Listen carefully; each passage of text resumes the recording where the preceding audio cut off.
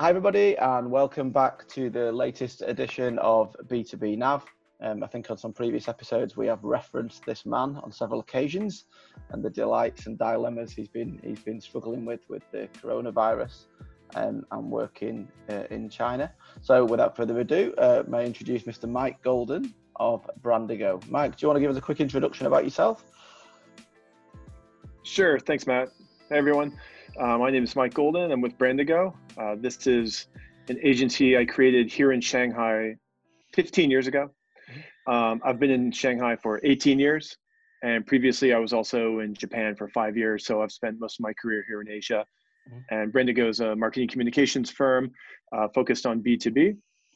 We serve big clients, chemical, multinationals, manufacturing, automotive supply chain, as well as a few other big customers such as Costco, which is one that we launched last year here in China. So my team is mostly Chinese, and we're focused on targeting people in B2B value chain with marketing communications and growth campaigns, social media, WeChat, all of that great stuff.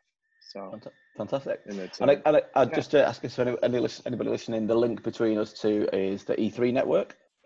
So we met through the E3 network, had a lot of overlapping kind of clients and problems within the B2B world that we were helping clients with. So I've worked together on several projects since.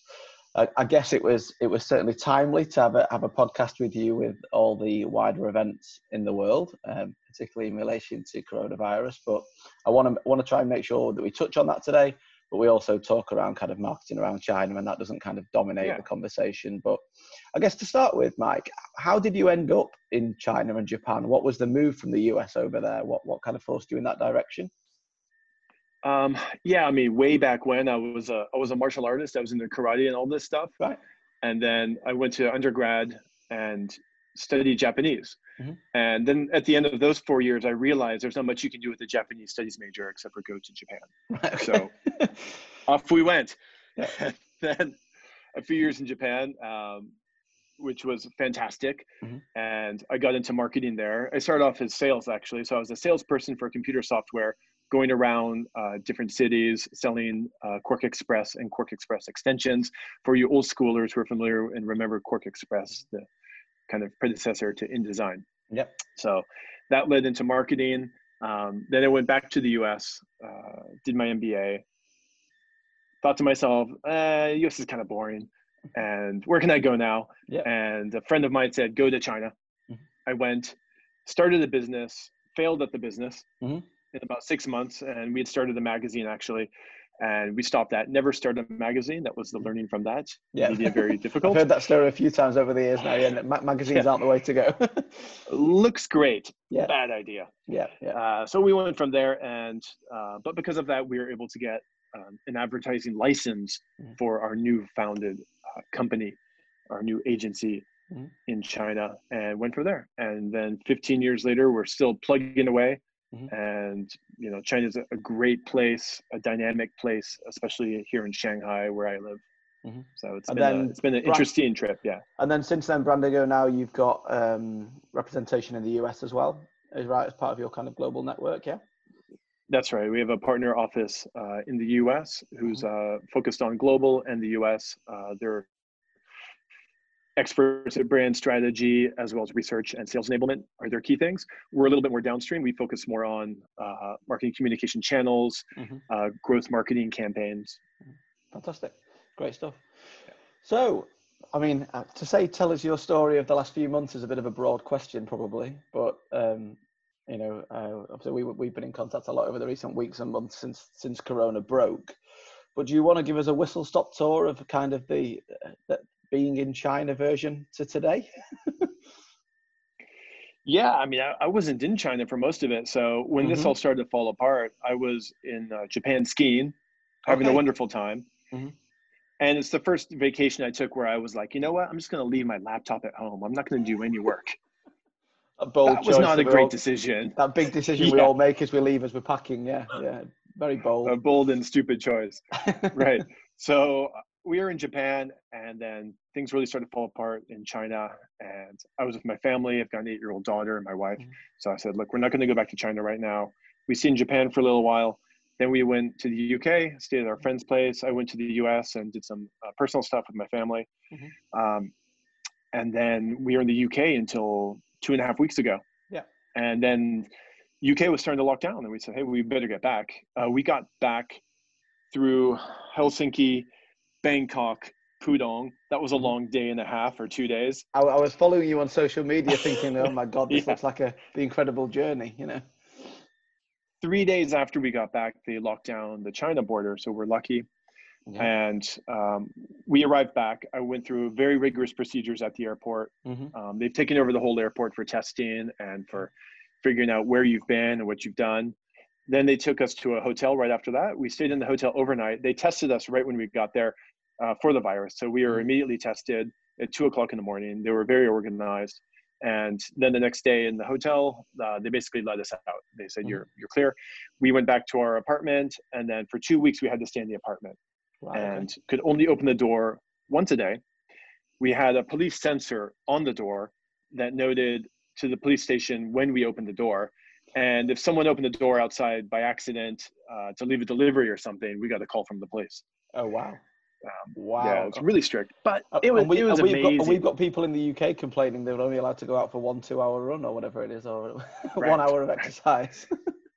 You know, the level of organization here is amazing, all the way down to the community level. And our condo where we live, they had people in charge of us. We had to report our temperature twice a day. We had the doctor come in the beginning and the end of the quarantine. Wow. Pretty amazing, you know, and this is something you can say about what China can do well is organize and make that effective. This type of operation. It certainly sounds like a well-organized regime. Now, I was, again, following you, stalking you on social media yesterday. It was the first time you'd been out for kind of a lunch, it sounded like, since January or something. But what was it like kind of returning to, I hasten to use the word normality, but what's the vibe or the atmosphere like in kind of in and around Shanghai at the minute? Yeah, I gotta say it's a little weird. It's you know, it's not the Shanghai I left for sure. You know, people have gone through this virus fear of being at home and self-quarantining, and now, you know, everyone's masked, 99.9%. I saw maybe 2 people without masks on the entire time I've been here so far, except unless you're in a restaurant or at work. People can now go to work. Shanghai is open for restaurants and bars. People are still being careful. So you're definitely not seeing the numbers out, but it's starting to catch up. My friends who are in F&B space said they're kind of at 80-90% of pre-COVID. So not bad. And some of them are doing pretty well.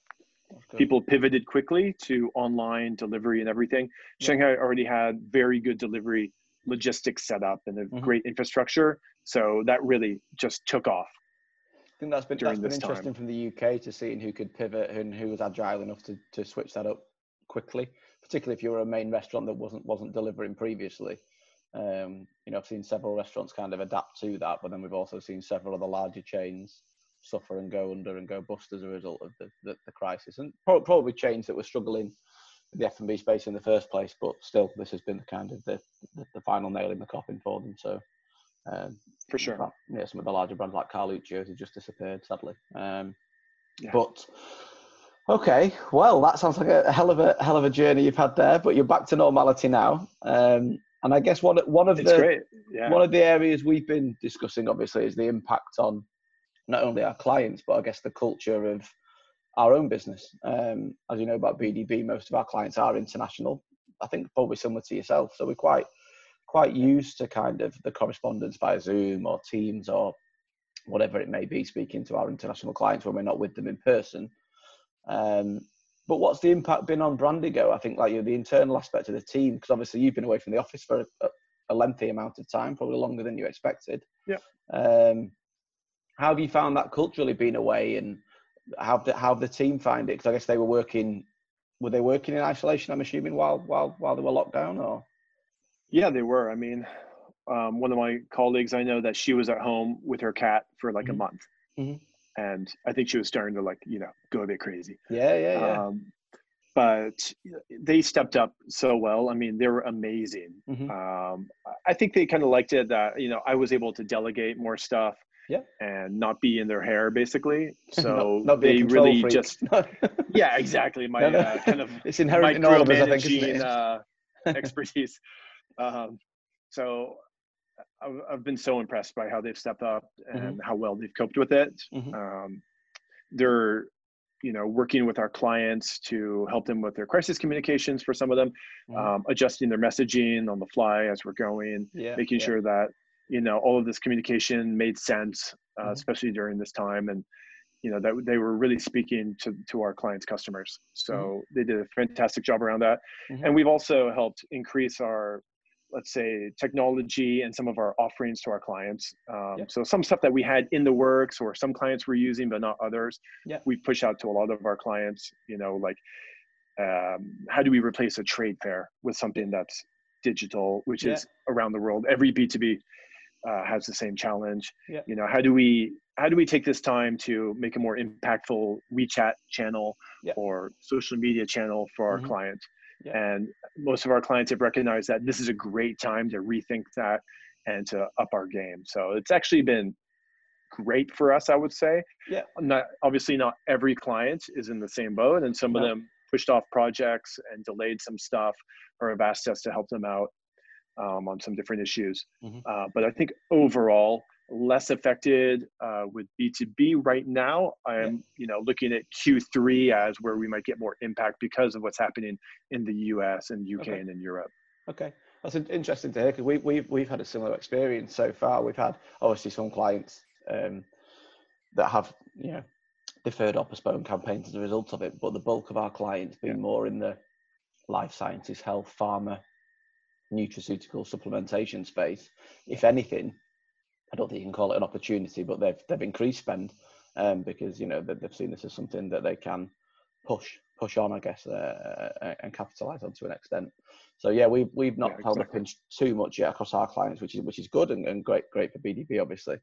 But I think that it's interesting in watching the different agencies pivot. Seems to be the word of choice at the minute, but in terms of trying to take things in a different direction, and particularly around the events and exhibitions.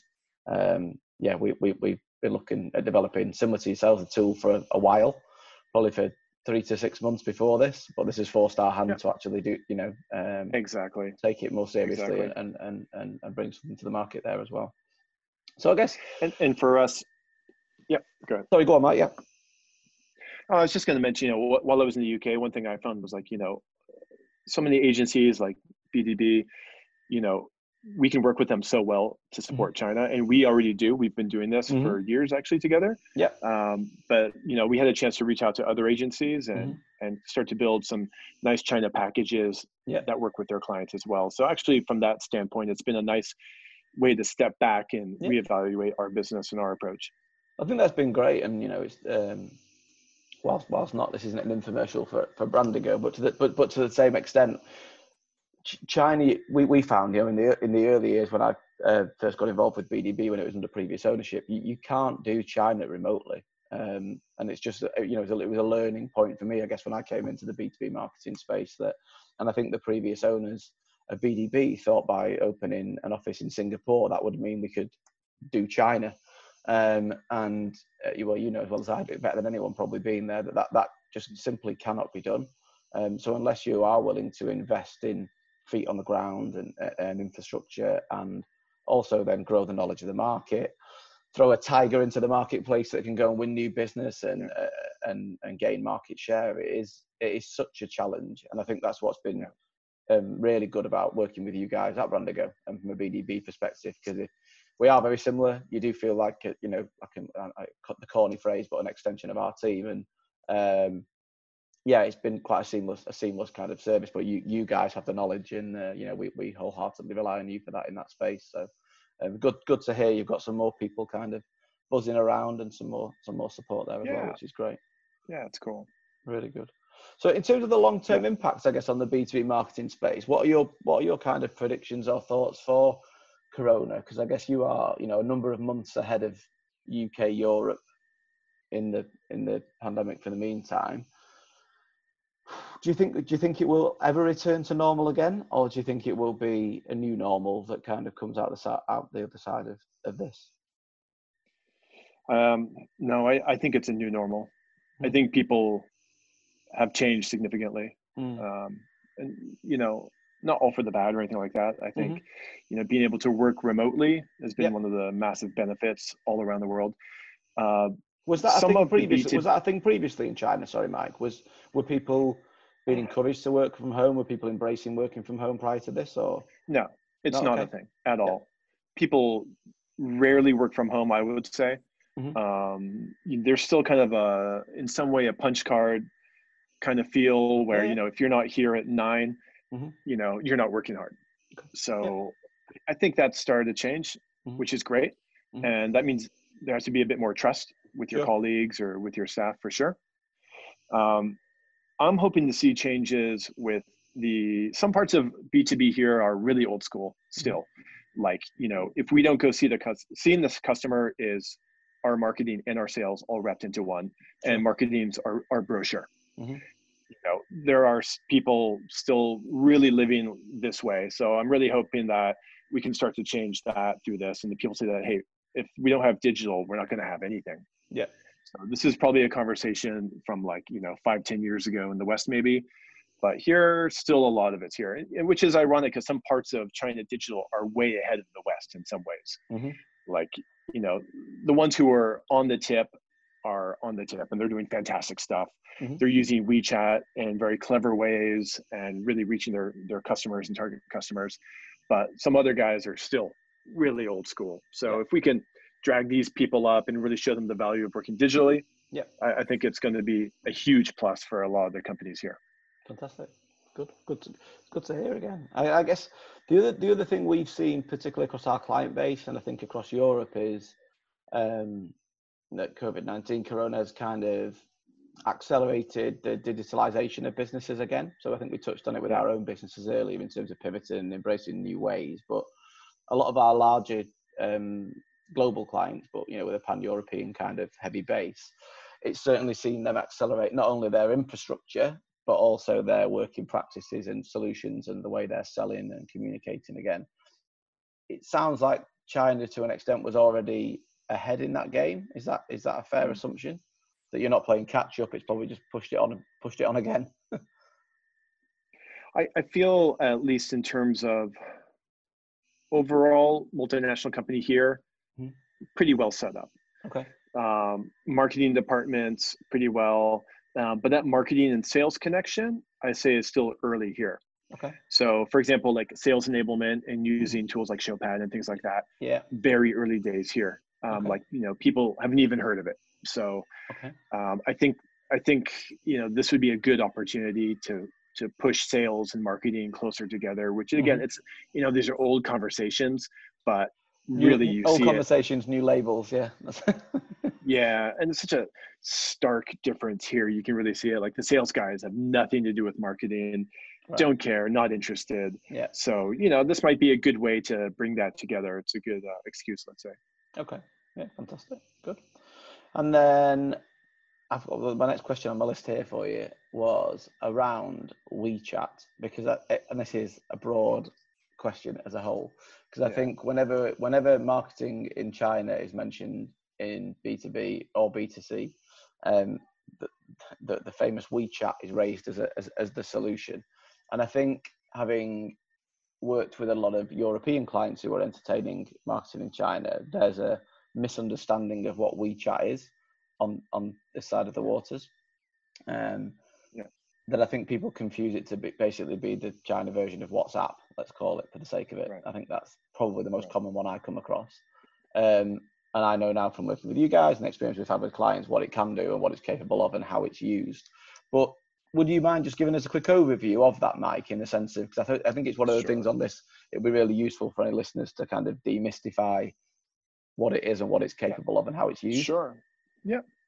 So WeChat, I mean, the first thing about WeChat, it is a communication tool. So you've got 1 billion plus monthly active users on WeChat talking with each other all day long. If you want to talk to anyone in China, you're most likely on WeChat, and you Mhm. see people walking around with their phones, chatting like this Yeah, because yeah. they're on WeChat, Mhm. either speaking to them like walkie-talkie or sending them messages. Yep. That's the first tool. But for businesses, it's got a whole nother use. So you have official accounts, and the official accounts within that, for a company, you set it up, you register. It's quite a lengthy, laborious kind of process with a lot of paperwork, as are Mhm. many of the processes here in China. Not Yep. difficult, just a lengthy process. Mhm. And part of it's that they know exactly who you are and that you do represent this company. Mhm. And once that's set up, you can have your own basically mini website within WeChat, and it's Okay. called an official account. Yeah. So you can have, there's a menu within it. Within the menu structure, you can link out to your own mobile optimized website. You Mhm. can link to e-commerce sites. Mhm. You can have your own menu built in there with its own kind of menu structure. So Mhm. that's one thing. Wow. So basically a user will come to you via your content Mhm. that someone shared to them, Yep. or they'll scan a QR code. And Okay. QR codes, unlike Europe and the US, they're huge here. So everything will have a QR code, and people will know, like, okay, I'm interested in that. I'll just scan the QR code. Right. Okay. They're also using WeChat to pay, and they're using the QR code to pay when they're person to person paying something. So Yeah. I'll scan you with my phone, and they'll have the QR code. So they're really used to that type of user behavior. Yeah. Okay. Then you extend WeChat. You can add in mini programs, which are basically customized apps that work within WeChat, Mhm. and you can do pretty much anything you want on that.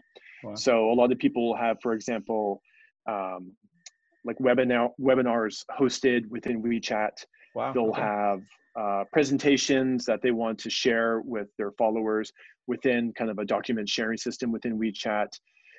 They might have something more special, like for Chemours, which owns Teflon, Mhm. the coating for the pan.